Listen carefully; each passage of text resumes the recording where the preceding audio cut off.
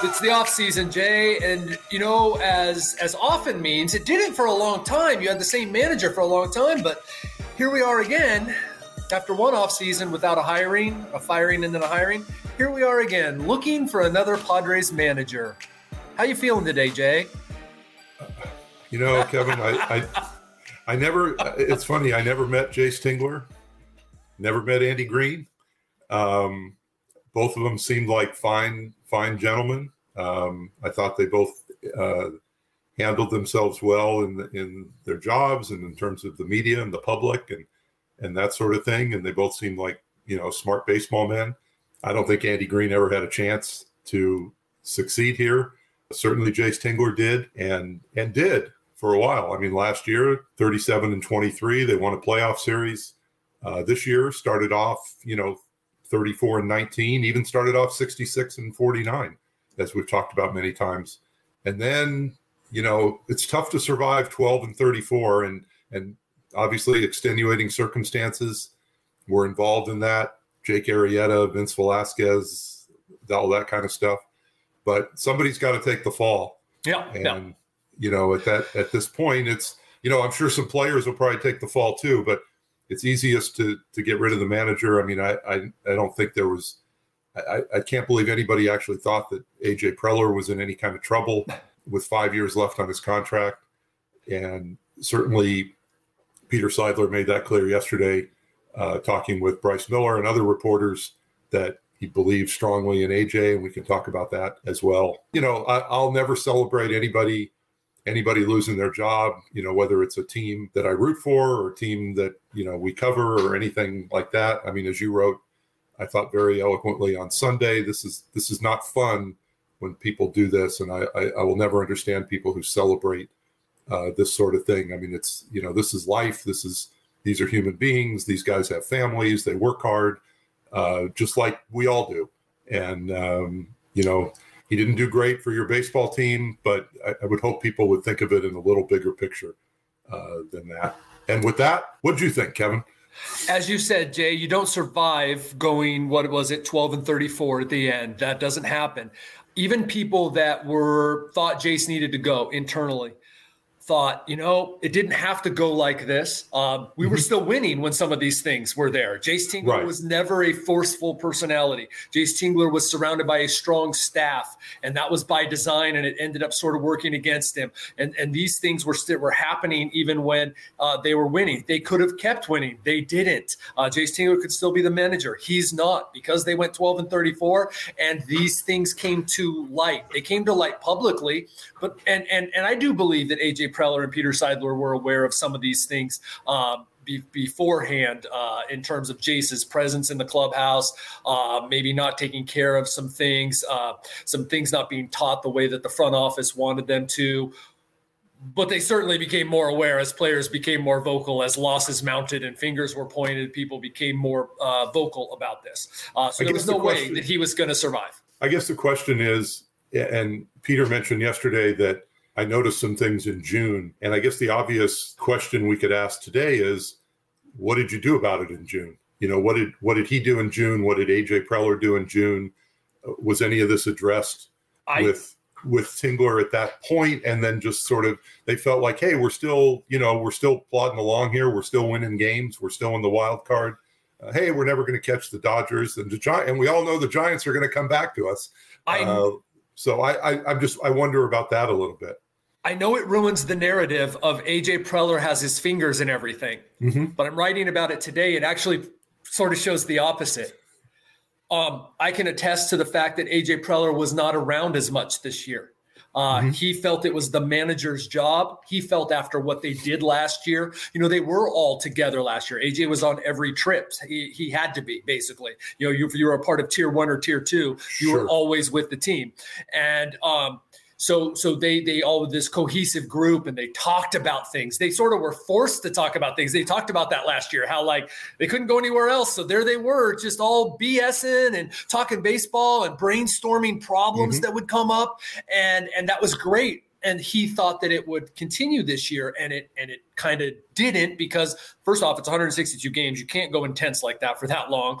People were not always together. As things started to sort of crack, Jace didn't take care of some things. So if AJ Preller's to be believed, and there are some things that I talked to him about in August, late August, let's say, and September, that he said he saw, that I know for a fact he was letting happen on the staff and in the clubhouse, because that's his way. Yes, AJ has some trust issues with the team. Yes, there's some player development problems, evidently, since no one's here except Fernando Tatis Jr. But this narrative that AJ has his fingers in everything is, I think people have taken that to the nth degree, that he's setting the lineup card and texting down to Jace Tingler during games or all these other things. And that's just not the case. I promise you. There are things I can't say, but beyond what I do say, which is I try to give you as much as I can, but I have seen with my own eyes AJ backing off and allowing things to happen. And so that's one thing, Jay, is that I think that at that time, first of all, it would have taken some real foresight when they were, whatever it was, they were hovering at 15 games over 500. Right. They had gone to the playoffs the year before. So, gosh, this doesn't look right, but we'll let them work it out. And that's how I think that it happened. Now, it's up to them to make sure that doesn't happen again. Well, and I was going to say, so what does that mean going forward in terms of he let it happen and let it continue? And I think you make a very good point there, that as long as things were going okay, and maybe there were cracks here and cracks there, but it was like, well, we don't need to do anything drastic, except maybe get a couple pitchers. Which obviously wasn't on Tingler, but or keep guys from getting hurt. But I think as you were talking, I was thinking, well, what does that mean going forward? And what kind of manager now do they look for? I mean, everybody, feels like, okay, they got to get an experienced manager here, somebody who can, come in and rule the clubhouse and that sort of thing. But does AJ and by extension, Peter Seidler in this case, are they looking for someone who they can leave alone and will take care of things like they did? Or are they worried now that, hey, we left this guy to take care of things and he didn't, and these little cracks became huge cracks and, in combination with some other things, sank our season. So how does that affect what they're looking for going forward? I think that the lesson learned is that they need a guy who has done it before, who has said, hey, this is how we're going to handle this. Hey, stop. I have players that have expressed the way that I'm interpreting it, based on the earnestness with which they say it, the way that they volunteered it, the way that I haven't led players and the players are all saying the same thing. I believe players are practically begging for a guy who comes in who instills fear, and that's the fear of God. That's not, oh, I'm afraid of you. That's a respect. That's a fear of, this guy is going to set the tone. We're going to play his way. There will be no garbage. Now, here's the tough part. You ain't sitting Manny. No, I'm not calling Manny Machado a problem. You're not sitting Manny Machado. He makes $30 million. You're not sitting Fernando Tatis Jr. I mean, there are certain things that are going to be out of the hands of a manager at this point. But a manager who has been there knows how to handle these things. He sets the tone. He lays down the law. I hate to use this phrase, but I'm going on the fly here. Afraid. He's not afraid of confrontation. He knows how to assert himself. And Jace Tingler was not that guy. Whether that was because he had too much faith in the men he was leading, too much faith in his staff. Was there a mixed message? Whatever it was, Jace Tingler didn't take, the reins. And so they want a guy who's going to do that. Folks, AJ Preller's a scout. He's at most peace when he is out at a high school game or in Japan or the Dominican watching baseball. He does not want to be on every trip. He does not want to be around the team all the time. His job, he believes, is to continue making the team better year after year after year. He wants a manager who is going to control the situation. Now the question is, while you're saying the stuff about they want someone to be, a guy that comes in and is a tough guy, hard ass, if you will, that sort of thing. Everything we hear about today's player and today's athlete, not just in this sport, but probably any sport, is that there's a point where maybe they'll accept that, but then there's a point where, like I think of someone like Dick Williams. Like if Dick Williams came in today and tried to do what Dick Williams did, I see a revolt coming. So it seems like there's probably, and you can tell me if I'm reading this right, there's sort of a line there that this tough guy, respect me, respect us sort of thing can't cross. And that's where you need, and that's where I think you need an experience. You need someone with experience. And I mean, obviously the three names that have come up the most are Bruce Bochy, Ron Washington, and Buck Showalter.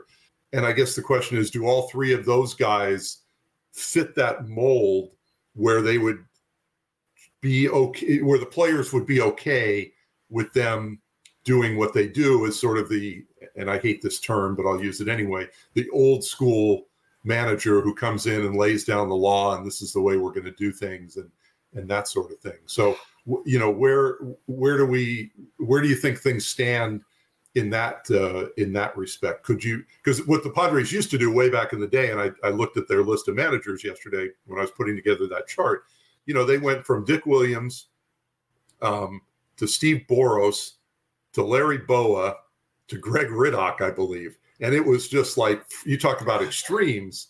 And it seems like now what they're looking for is someone who kind of combines all those traits. And so I'm just wondering where you think, if you think that's sort of where we're headed here. Well, it's interesting because the three guys you mentioned, let's say, and I don't know if all of them are necessarily real candidates when it comes down to it. There's certainly people that the Padres have considered, but whether they will continue to consider them, that I do not know. But all three of them would have different styles too. Like Ron Washington, from my understanding, not terribly concerned with strategy. But he's big into teaching, right? And players love him. I'm telling you, I was talking with players and watching players both look at him and go over and interact with him when he was in San Diego. Players love this guy. Buck Showalter, kind of a hard ass. I don't think Bruce Bochy, hard ass, had a certain way of managing and being involved and letting everybody know he cared. Was my understanding. Never covered him on a daily basis. But three different ways to do it. And like I said, the fear is doesn't have to be a hard ass. It has to be someone who's been there. And when he says something, that's the guy. That's the guy. This Hot Lava Padres podcast segment is brought to you by Jack Powell Chrysler Dodge Jeep and Ram, located in Escondido and serving the San Diego community for over 60 years. Who has the best deals in the auto game? It's got to be Jack Powell Chrysler Dodge Jeep Ram, the Auto All-Stars. Right now, lease a new 2021 Ram 1500 Warlock Edition, Jeep Grand Cherokee Laredo, or Jeep Renegade Latitude for only $198 a month or 0% APR and no payments for 90 days. Head to Jack Powell Chrysler Dodge Jeep Ram in Escondido, San Diego, where we make shopping easy. Find these deals today during Jeep Adventure Days. How about this? Going back to the Grand Slam by Fernando Tatis Jr. Players, look, a lot of this is revisionist history. Players wouldn't necessarily, they say, have had a huge problem with Jace Tingler, the day after Fernando Tatis Jr. hit the 3-0 pitch fastball down the middle for the Grand Slam at Texas that prompted this whole new school, old school debate. If he just said, look, I had the take sign on, Tatis and I are going to talk about that, or we have talked about it or whatever. End of story. Right. Instead, he fell all over himself to respect the Rangers, and the next day called a press conference to basically apologize for it. And it was almost like, okay, cool, we're going to keep winning and stuff like that. 60-game season, we're all pushing. But the more that then problems built, it traced back to that, where it was like, this guy doesn't have a presence about him. To the players. And I do think that AJ Preller and Peter Seidler understand, and I'm writing this today, their constituency is the players. You don't let the inmates run the asylum, but you do understand that it has to be a guy who leads the players. So who is it, Jay?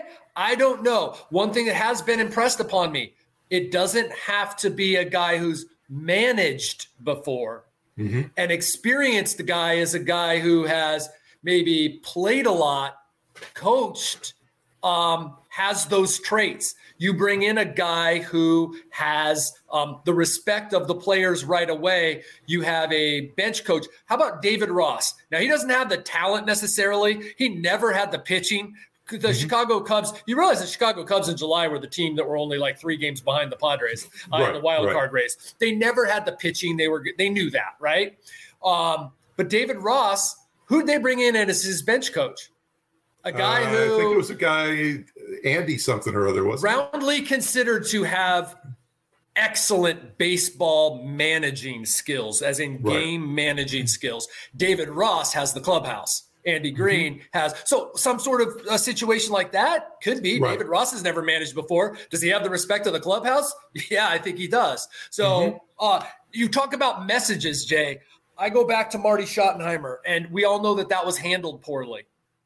I promise you that those veterans had started to tire of Marty Schottenheimer's cliches and his dramatics and his theatrics. But the Padres need not worry about that now. Let's say they bring in a guy. Let's say the White Sox, they brought in La Russa. They win the World Series this year. In 2 years, those guys could all hate La Russa. All right?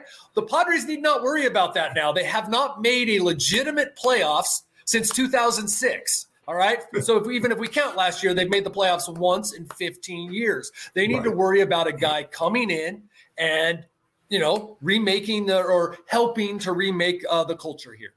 I think that's a good point you make about experience doesn't necessarily have to mean managing experience. It probably doesn't hurt, but, but again, there are other factors involved, and there are people who have been around the game for a long time.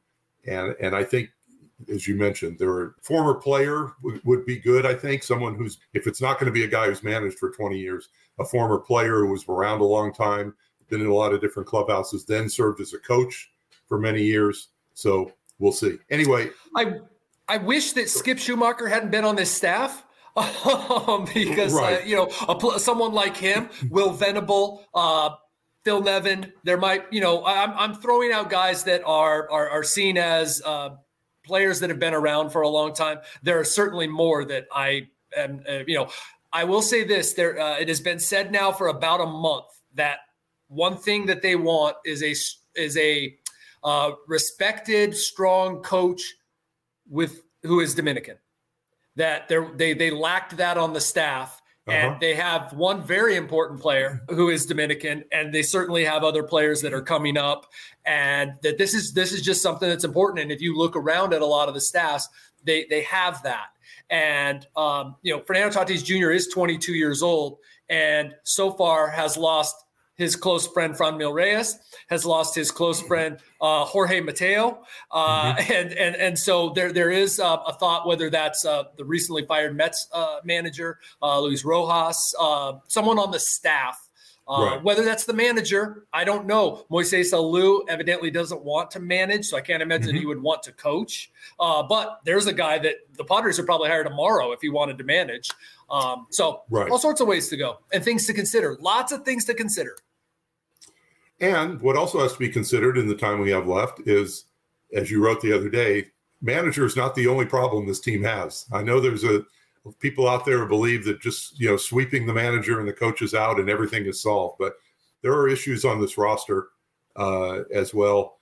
And, could kind of go around the diamond a little bit. Obviously, third base and shortstop, you've got no problems. Second base, you really don't have a problem other than at this point, you've got 2 players for that one position. Jake Cronenworth could easily move to first base if they were able to trade Eric Hosmer, which we know they tried to do previously. Catcher, I don't know where you do there. I mean, Austin Nola has yet to prove that he can stay healthy. Caratini played too much this year. Is Campusano ready? I mean, he certainly didn't look ready in April, but as you wrote, he had a good season in AAA. So at some point, when is he ready? The outfield, Will Myers, 1 more year on his contract, which actually, as you said, probably makes him more tradable now than ever before. Trent Grisham, to me, was a big disappointment this year. It's too early to give up on him, but you certainly have to ask questions about him. And left field, Tommy Pham never really worked out here. So where do you want to start? Where are the and then I didn't even get to the pitching, but just from a position player standpoint, where do you think they start?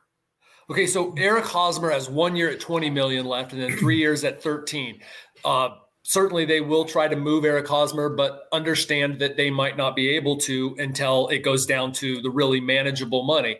There's probably a designated hitter coming next year. I am not saying that everybody's thinking, hey, Eric Hosmer, he's going to be an excellent designated hitter. But the fact is that is a place they can put him. Fact is he was close to his previous numbers. There'll be another hitting coach coming in. Who knows? Maybe the 14th try is the trick with Eric Hosmer getting the ball in the air more. I don't know. So there's that, which could at least the DH could solve your whole Adam Frazier, Jake Cronenworth conundrum. Left field is obviously the place where you can go out and get someone or move Will Myers over, though I do think Will Myers is open for business in terms of, hey, if you want a good solid 780 OPS guy only 1 year, or maybe we'll take $8 to $10 million of this contract because, as you said, they've got some work to do. They're going to try and add a starting pitcher, and they've got to kind of refashion the bullpen a little bit. So need some payroll flexibility. I feel like the catcher is like a good offensive lineman. They don't grow on trees. Austin Nola is certainly, if he can stay healthy, gigantic if at this point. But sure. I don't know. I really don't know what you do. I think that the goal was always like 2023 for Luis Campusano, and that was before he lost 2019 2020 in the minors. So he is only maybe 23 now. It was 22, I think, or whatever. He's a very young kid who had played 140 minor league games, none of them above low or high A at the time. Right. Blake Elsinore was high A. So part of me, Jay, is like, man, there's so much work to do, and then part of me is like,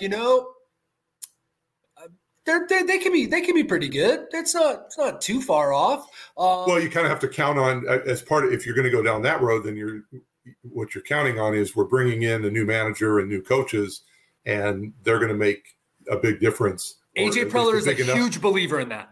Right, and so AJ is going to believe, this is without knowing AJ at all, but I would think AJ would believe if I bring in the right manager and the right outfield coach or hitting coach or something, I'm going to turn Trent Grisham into the player we thought he was becoming in 2020, and showed at times this year that he could be. But we're going to keep him from those ruts, and so if you get that in place and he plays better, then that's obviously a big bonus. Who has the best deals in the auto game? It's got to be Jack Powell, Chrysler Dodge Jeep Ram, the Auto All-Stars. Right now, lease a new 2021 Ram 1500 Warlock Edition, Jeep Grand Cherokee Laredo, or Jeep Renegade Latitude for only $198 a month, or 0% APR and no payments for 90 days. Head to Jack Powell, Chrysler Dodge Jeep Ram in Escondido, San Diego, where we make shopping easy. Find these deals today during Jeep Adventure Days.